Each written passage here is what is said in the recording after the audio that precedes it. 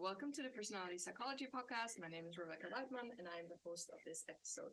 Today, I'm delighted to be having an in-person interview with the one and only Bill Chopik. Dr. William Chopik is an associate professor at Michigan State University, where he directs the Close Relationship Lab.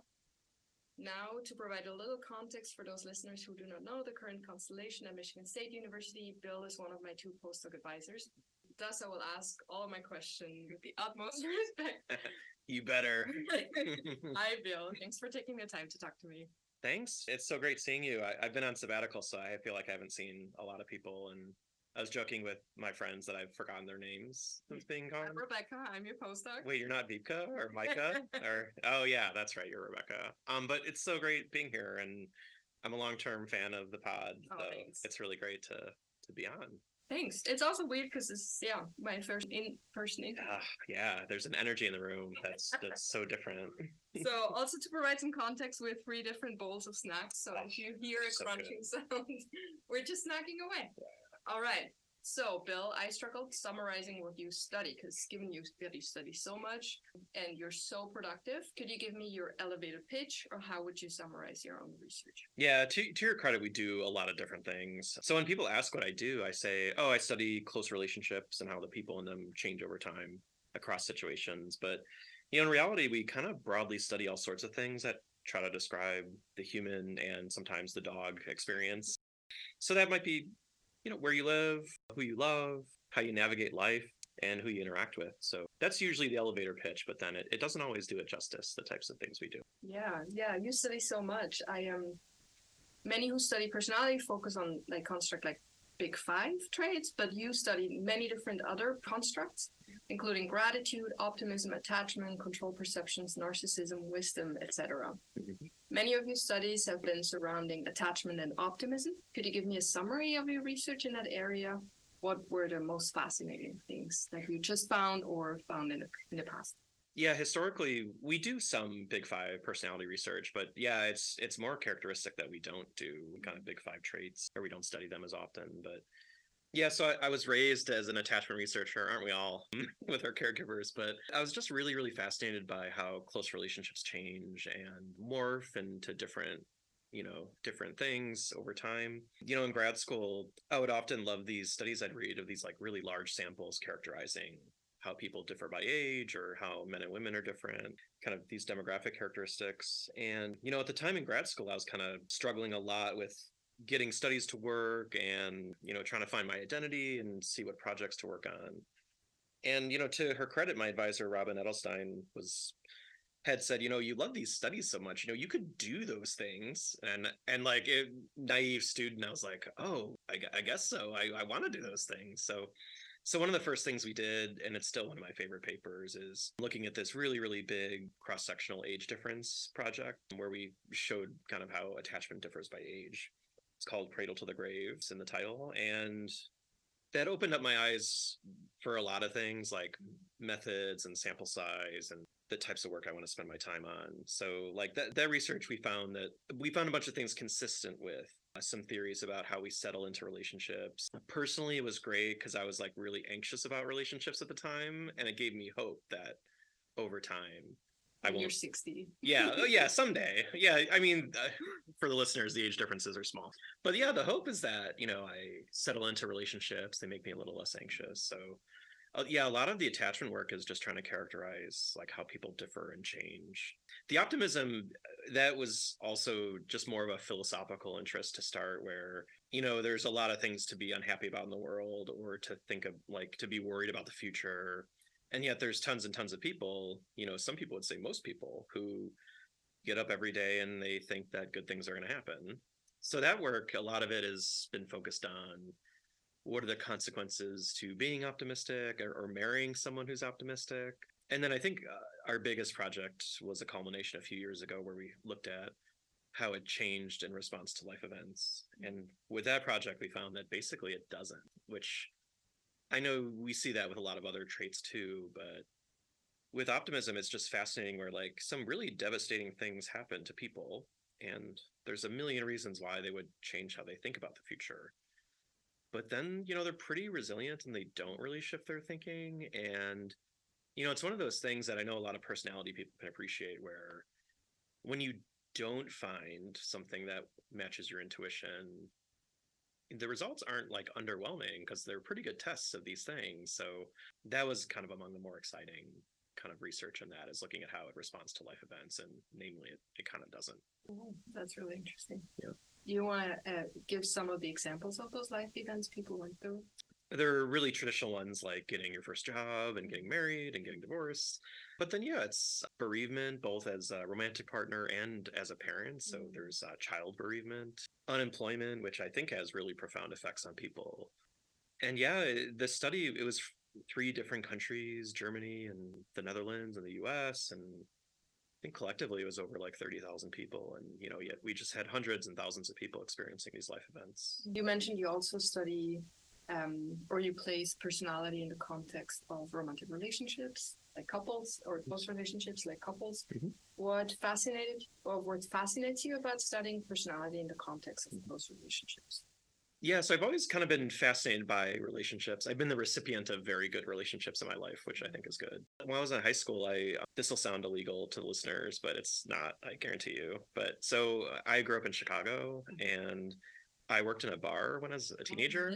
So that's the illegal part. Illegal. That's what sounds. I wasn't slinging drinks or flipping bottles and things, but I was like getting ice and stocking coolers and emptying ashtrays. And yeah, it was a really fun job for a lot of reasons. There was also a bowling alley attached and like a convenience store.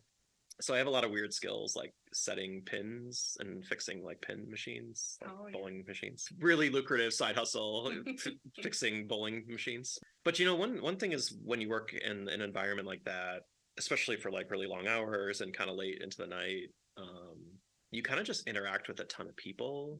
And for them, they go to a bar and they kind of just do so to like connect with other people and talk and share things about their lives or de-stress or disclose things. And yeah, just over the course of like, I think the 4 or 5 years I worked there, a lot of it was just talking to people about their lives, both the good and the bad, right? Like they'll come in, some days will be better than others, and some days they're really devastating and it really, really affects them. And a recurring theme were these people's close relationships. Like a lot of euphoria and misery were kind of attributable to what was going on in like their marriages and their friendships and their coworker relationships. So yeah, I think early on I just kind of got fascinated by talking to people. From there it kind of blossomed, and then I went to school and we were involved with projects about how people choose romantic partners for the first time. That was in Chris Fraley's lab with Claudia Brumbog. Yeah, I just got more and more fascinated by individual differences, how people are so different. And so I think partly it's a mixture of life experience, and then I got really excited by the research. And then, a lot of times, like when we talk about research, a lot of it starts with like the human element of like, well, you're talking with a partner and they do this. And you're like, well, how do they respond? And then like a lot of mental models of how I think about stuff emerge from that kind of experience. Yeah, that's true. Yeah, that's super cool. So a birdie told me you're currently conducting a study on group interactions and friendships. Yes. You want to tell me more about that project? Yes, so I'm fascinated by friendships. I think it's like maybe one of the next frontiers in relationship science. Is kind of getting an appreciation of the other relationships in people's lives, as if we only date one person and don't talk to any other humans in our life. It's a little ridiculous. But yeah, so that was a project funded by the Templeton Foundation in collaboration with Wake Forest. Yeah, the major crux of the project is it's about honesty and kind of observer reports of honesty and group reports of honesty. And it's really cool when you have group data like that, because you just have all these inputs where they evaluate how honest someone is and if you think you're honest. And so a lot of the project aims are like, how delusional are we about our personalities and how honest we are, our virtues and our character strengths and a bunch of things. So yeah, it'll kind of characterize a lot of the next couple projects in lab. Beyond the honesty questions, there's questions on narcissism and purpose and how happy you are. And, ultimately we want to find out, what keeps friendships going for the long term. I think when you ask people about their friendships, they're a little bit baffled in terms of like, how do I make friends? Now that I'm like out of elementary school, how do I talk to other humans in such a way that they would want to spend more time with me and do fun things together? in some ways it's a super simple question, but it's a thing a lot of people struggle with. And yeah, part of that is also just trying to get insights into that process. So, I think at this point we have over 200 quads, so groups of 4 friends. And it's kind of a round robin design for the listeners where they all rate each other. And then the goal is to maybe follow them up someday and see what their friendships are like later in life. It's really, really exciting. I had not collected data like that before. So it's a great learning experience. And then it should yield some really cool findings in the next couple of years. Would you expect that honesty is something where there's a big discrepancy between someone's self-report and their friends' other reports? Yeah, that's interesting. Yeah, there's a lot of different things. So part of it is there's different ways of assessing honesty. That's part of the project as well. So, there are some that are more evaluative. A question like, is your friend a pathological liar? Or does your friend sometimes tell white lies? Those are 2 very different worded valenced items for one. And then those are 2 different types of lies. Like, does your friend have a secret life that is not known to you or your other friends? So part of that is to quantify that difference. I mean, the really interesting thing is that as we get closer to people, we often view them in a more positive light. So weirdly, like, our closest with others might be compromising our judgment sometimes. But having said that, honesty is like a socially valued thing where, we want to be friends with honest people, and people who have our best interests are often honest with us on average. So I wouldn't be shocked if we find some pretty good agreement between the people. But yeah, I mean, it's a testable question, and there's different ways of quantifying different types of biases. And yeah, that's the goal, is to figure out exactly how far off are people when they answer the question, I'm an honest person. Am I an honest person? That's super cool. You've mentioned this already a little bit with the friendship, but where do you see the field of personality and close relationships going in the future? What would you like to see in the next decade? Yeah, it's a big question. Yeah, over time, there's this thing where their topics like gain a lot of notoriety and interest, and then you go to a conference and there's tons and tons of posters about it, and then kind of like goes away a little bit, but is nevertheless persistent in there. Historically, I've just been really bad at tracking what gets hot and exciting. But it's what you do, Oh yeah, everything. I mean, you're the trendsetter, right? Yeah, honesty. Groups. Yeah. Just tell the audience what they have to study. What am I working on today? That's the future. No, we have a very modest lab. So one thing I've noticed at conferences is right now there's some skepticism about like the magnitude of impact of close relationships and exactly how other people influence us. And that's a question I thought was long settled, but then there's some work by Samantha Joel suggesting that partner effects, which are the effects of your partner's psychological traits on your outcomes, those might be overstated. A lot of how you think about relationships might be just in your head and like less attributable to the people around you. So it's a controversial idea, because I just told you so much about how other people matter and for kind of everything we do. But we also find null effects in partner effects sometimes. Yeah. And then, right. And they're small. And so I think really quantifying how other people influence us. So that's part of it. We do a lot of matching and similarity stuff in lab, which you're involved with. And, we don't really find a lot. And yet there's tons of intuition about like when a friend tells you that they're dating somebody, oftentimes they say like, oh, I want someone who's compatible on these things, who's similar in these things. Yeah, it's been a little underwhelming, that research. So, but again, that is part of the broader agenda of like, how do people influence us? And then that's a negative that's led to existential crises in my head about what I'm studying. And then a positive one is I think that there's like a greater appreciation of like the diversity of the human experience. So our work in friendship is partially aimed at that, saying that you have these other relationships in your lives. There's work on singlehood, like the experience of being a single person. And one thing that research consistently shows is that, single people, like they're pretty happy on average. They're not miserable.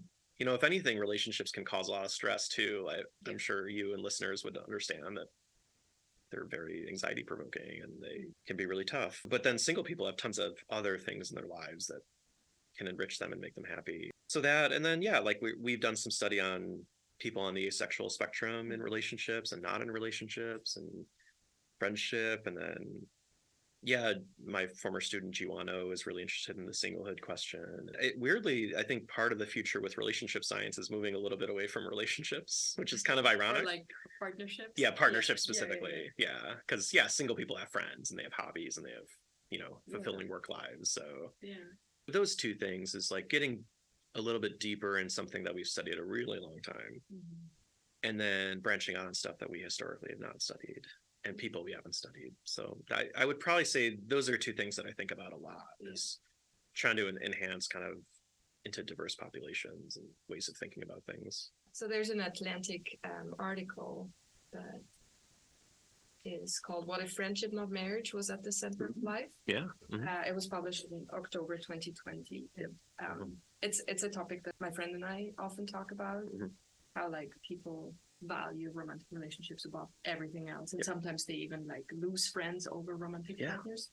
But how much influence is actually there, and how much influence is there from our friends. And I think that's really fascinating. Yeah, I mean, and I love relationships and I want people to study them and I want people to have them, but then sometimes they're overstated a little bit, like that you wouldn't have a full life without a romantic partner. Like, I don't think that that's fair. And like centering friendships, there's whole critiques of like romantic relationships and marriage about how like we put them on a pedestal or we have such high expectations. So this is like an Eli Finkel idea where we expect partners to be everything, amazing caregivers and parents and lovers and friends and confidants and therapists and coaches, hype partners, and maybe that's unreasonable to expect that from one person. And perhaps friendships are ways we can get some of those things from multiple friends. You wouldn't say, oh, this one friend has to fulfill all of my needs and all of my hobbies with similar and everything. It's just like, oh, this is the person I hang out with when we go hiking, and this is the person I do this with. Right. And I can disclose things to so it's not like me being like to my friend Katie, like, I've decided to stop dating. I will now just lump everything on me. You are now my best friend, and you will have to hear all my life problems. Yeah, but you distributed amongst like multiple friends too. Totally, and that I mean that's good for your friends because they're not so burdened, and it's good for you because like you're not as let down and like if it's more kind of like distributed more evenly across people, then like I think then you probably get weirdly more support than just one marriage, or more support than kind of just one relationship. So so I think, but like we don't know a ton about like social networks and how they change and ebb and flow, and that's something that like longitudinally lifespan wise, like we're hoping to maybe try to characterize too in lab. Super cool. Cool. Another research area of yours is studying personality from a lifespan perspective. That seems, or to me, it seems to be another common thread that started since grad school, and you mentioned this with attachment. Tell me a little bit about your training in lifespan research and how this has evolved in your research. So I'm not going to mention the Paul Baltes Award and all that lifespan stuff, but weirdly, I think that was also like a little bit from my personal experience, where the motivation, I'll tell you about the training in a second, where my parents have led really fascinating and interesting lives. I mean, I love them deeply, and then I, like most people, I also find them frustrating sometimes. But the one thing that I will always respect is kind of where they've been and what they've done and how hard they've worked. Like my mom started as like, she went to this thing called secretary school. So for those listeners who don't know what it is, it's kind of exactly what it sounds like, where you go to a school and they teach you a lot of administrative tasks. So a lot of women from her cohort would do that. So she ends up having 4 kids, so that she has that link to that generation. But then she was an administrative assistant at a place on the south side of Chicago called St. Xavier University. It's popular for nursing majors. And one thing she was able to do is she was able to go back to college for free just by working there. And then she ends up getting a degree and getting a better job. And then she ends up going to grad school when I'm kind of like in late childhood. So it was kind of a fun. So I'm not a first generation student, but because I actually like saw my parents go through college. And then my dad, who was a janitor at one point, got half tuition by being married to mom. So when I think about them, when I was 18, they were working these jobs, and then like my mom has like an MBA now, and my dad has like an accounting degree. And then this is the lifespan part. During that, they had 4 kids. All the problems that come along with kids, all the challenges of life in the 80s and 90s and 2000s, and it kind of makes me feel bad sometimes because I have done a lot, none of the things compared to them, and yet they've been so kind of resilient and sturdy. So it's a running theme about just finding people fascinating. So then I go to Michigan, and it's the only grad school I got into. And it's a good grad school to get into if it's the one you're going to get into. We're not complaining. Yeah. But, I was a bit lost. And then, one thing I really loved was they cared a lot about it. There was data readily available. There's really good funding. And yeah, there was a lifespan interest group there. And we just heard talks and read articles about the most diverse things in lifespan psychological research. So I know a lot of stuff about like child development from that, and gerontology and midlife and relationships. And part of it is just kind of giving students the space to like learn about those things, read about it, hear talks. Yeah, so I think partially that's why I often talk to a lot of kind of diverse people with diverse interests, is like I had this really formative experience in grad school where we just read a ton of weird stuff, and it was a time in life where grad school was hard and is hard for a lot of people, but then at the same time, it was just this like really transformative experience where I learned a lot. I grew up as a person. My horizons were broadened in a way that like I haven't experienced since, or my friends who didn't go to grad school didn't have such an experience. So yeah, a lot of it were people that were just also fascinated by other humans and said, hey, let's study this together. And yeah, I had supportive advisors who encouraged that. So yeah, in that sense, I was really, really lucky. You also study personality in cultural contexts. So just between the two of us, what annoys you most about cultural psychology? Oh my God, so many things.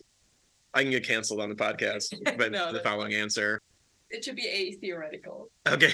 Yeah. Too much theory, right? Am I right? Too many taxonomies for how to describe. Yeah. No, maybe what you struggled with as like a personality social psychologist publishing your cultural work. I mean, it's rooted in a lot of historical things about cultural similarities and differences where there's a few things that kind of characterize everyone everywhere. And I think that's a good thing that a lot of personality people can appreciate where, when we talk about romantic partners, I think everybody wants someone who's really loving and caring and compassionate listener. And so, we don't find a lot of cultural differences in that because it's like, oh yeah, like we like nice people everywhere. Yeah, like that's the least controversial thing you can say. And, I think like that's not like a super insightful or sexy finding. So we'll do these really large scale studies that I think are kind of among when you see a study that's engages in the translation process and the measurement process and is pretty tempered in their conclusions, and those are my favorite papers. And a lot of them don't find super dramatic differences sometimes, but then cultures do differ in really important ways. So I think some of the frustration boils down to measurement, and a really traditional approach is to validate it in German or English and then apply it or translate it and just throw it to a bunch of other people. Yeah, exactly. And where we act shocked when things don't aren't reproduced in different the measurement specifically. I was joking earlier about taxonomies for describing cultures, but there is actually a lot of them, and individualism and collectivism in particular. There's like just a lot of controversy in how it's measured, what it means. Like my friend Thomas Dalhelm has tried to interrogate this and come up with different ways of characterizing it. And there are people who are very set in their ways, and they really love how cultures are described now. they're really resistant to like introducing new ways of thinking about it or consolidating old ways. Like maybe these two things are really, really similar and we can just join them together, just in a way that's like better to kind of characterize culture. So, data availability is getting a lot better. So that's been an exciting thing that when I've come of age, like as part of the open science and reproducibility movement, part of that was like collecting better data. So if you look at cross-cultural personality stuff, 20 years ago, 30 years ago, a lot of it'll be like them comparing 5 countries at a time. But now, you can compare like 50 or 60 and the measures were pretty well validated, or they at least tried. And so, yeah, that's an exciting frontier. Like when data gets easier to collect, when we don't always rely on self-report, that's another exciting direction. So yeah, like in terms of being a student now, it's still a stressful experience. It's still, grad school's not super fun all the time, but in terms of like a methodological time and data availability time and like a broader, more focused concern on like mental health, there are benefits to being a grad student now that like you and I didn't experience or our advisors didn't experience. So the training alone and having open source materials, like I think that's really benefited things like cross-cultural analyses. We'll have a whole new generation of students who are equipped to study those types of questions, and they'll finally have data where they can do it. So that's kind of an exciting time. Yeah. Do you want to mention your gratitude study, just because I think it exemplifies? Rebecca wants me to mention the gratitude study because she's a co-author on it as well. Yeah, but it's weird. Yeah, we didn't mention the friendship study that she's not an author on. I know, I'm kidding. So the gratitude study, we got access to like a pretty large data set with a bunch of different countries. And I'll tell people the sample size and countries in a second. But part of that was like, I knew that these people that I was tangentially connected with, I'm like, I'm pretty sure they collect these type of data, but then like, I don't think they're really using it. And I'm not sure if they think about things in these particular ways. So I randomly emailed this person. I'm like, you don't know me. I think I said we had mutual friends or something, and which was not helpful. And I said, I think you collect these types of data, and I have a few different ideas for questions, and I kind of laid it out and what would be needed. And they said, yeah, here. I've never heard the story before. Oh yeah, this is great. Yeah, and the people are really generous too. So I'd asked, do you want to be like authors, or there's other things too, like are there restrictions, like do you have to review things that get published or something? And he's like, no, you're good. So he sent me 4.5 million people from just the data of those 4.5 million people. Yeah. Oh, I'm sorry. Yeah. They didn't show up to my door one day. Yeah. Yeah. The data set. Yeah, it's just like millions and millions of people, and then from how many countries? From 88 different countries. It was translated into like 44 different languages, and again, you don't see that a lot.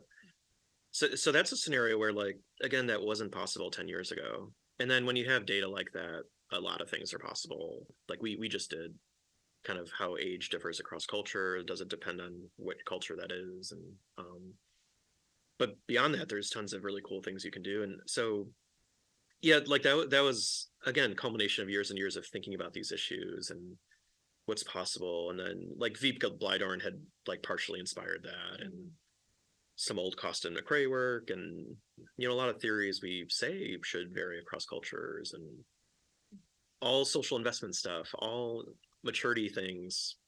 Partly they're all reliant on person, situation, transactions, and cultural presses, and the timing of those events and investments. So I'd like to do more of that type of stuff in the future, and it does involve emailing strangers and asking for data. And like, sometimes it goes really well. There's a few times it doesn't go well, but yeah, like people are really generous, and there's nothing more exciting when someone like emails you being like, hey, I think we can bring these things to the table. And there's a synergy that makes it really exciting.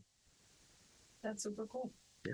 Okay. So the last topic we're going to talk about from your research is, you also study pets. Yes.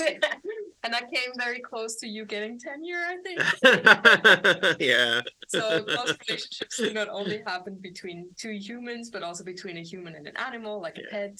Can you tell me about your emerging line of research on pets and pet ownership? It's among my most exciting, I'll tell you that. Like, this has all been great. It's all, yeah, it's, like, a fascinating conversation. I love the lab, but I'm going to open up a new one. Yeah, this is the real stuff that people, it's really funny. Like, we do what I think are impressive studies. And then we do the animal research, which is impressive for other reasons, I think, and interesting. But then, yeah, people really like the pet stuff and they don't care as much about like me toiling away at collecting group data and attachment and optimism. Yeah, people really love their pets.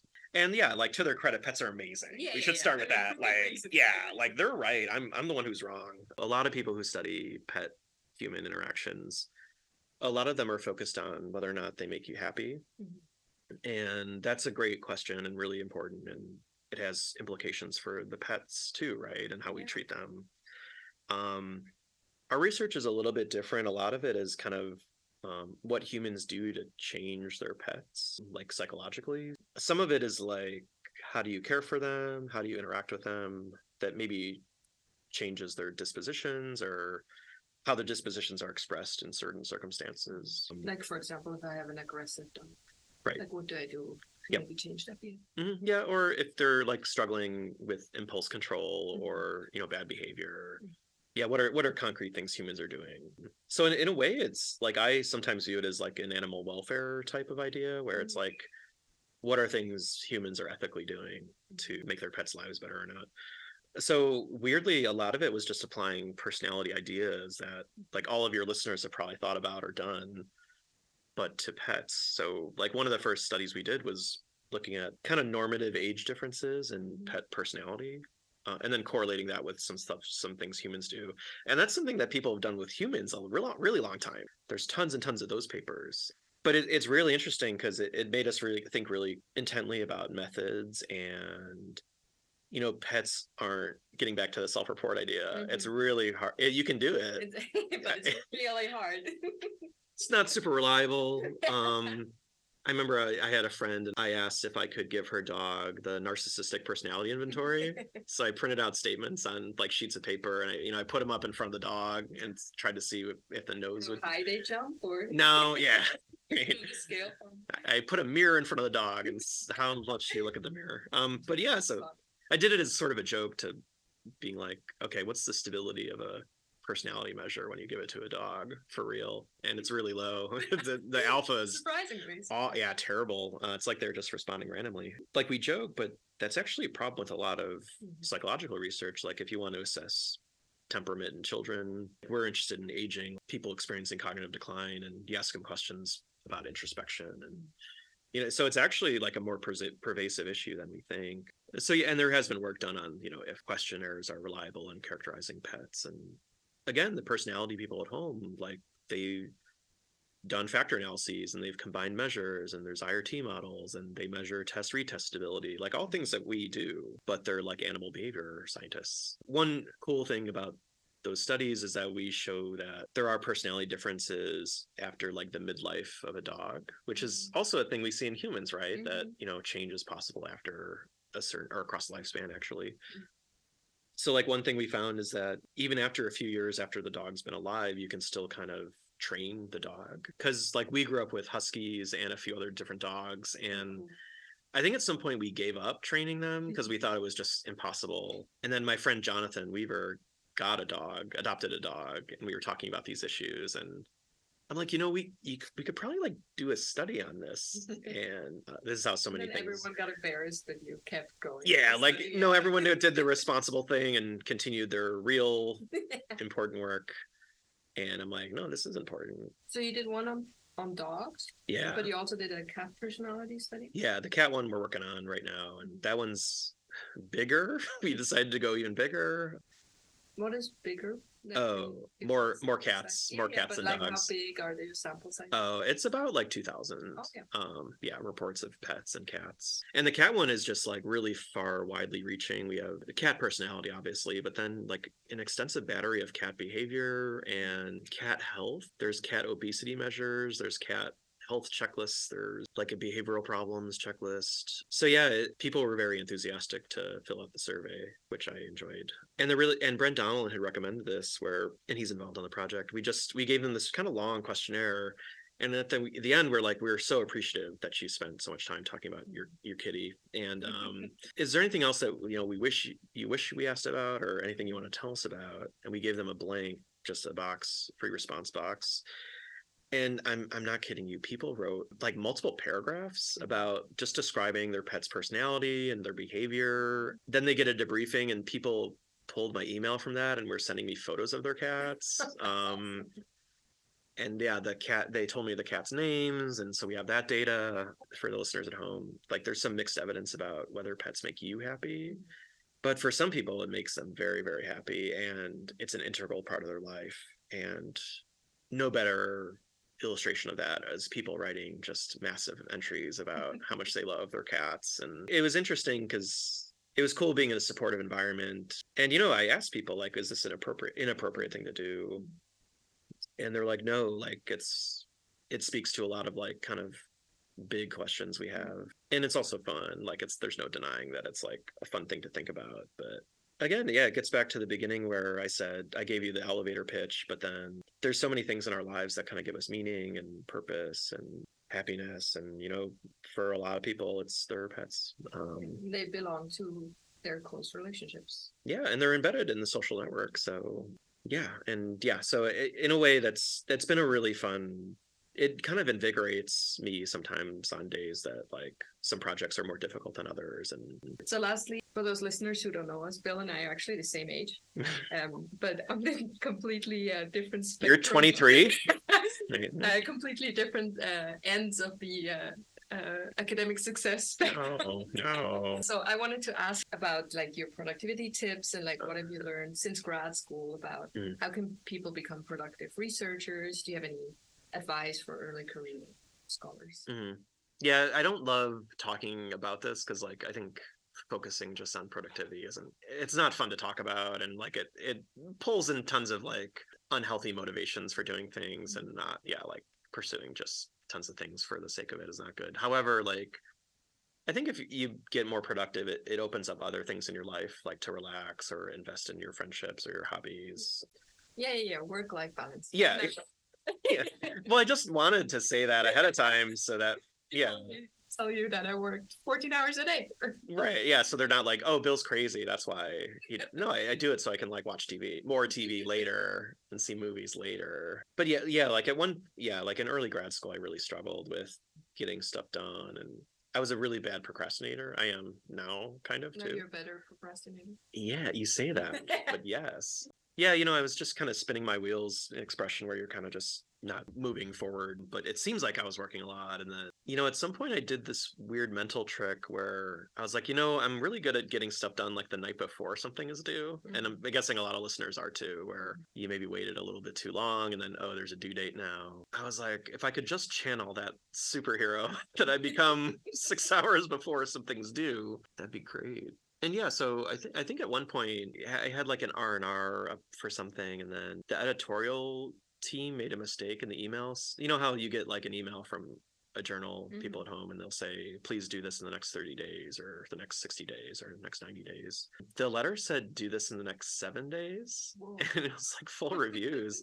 And it was like clearly a mistake. And, any normal person. And at that time you didn't extend R&R deadlines. Yeah, or well, I was a student too, so I was really nervous about it, and I got it on like a Friday, so like 2 days are Saturday and Sunday, so I can't. So if this is not a mistake, I will only have like 4 working day or business days to do this. So on Monday, I'm like, what if I just like tried to do it, and like if this wasn't a mistake, and it was just kind of, it opened up a lot of introspective thinking about how I work best and why I procrastinate, which I think is worth thinking about.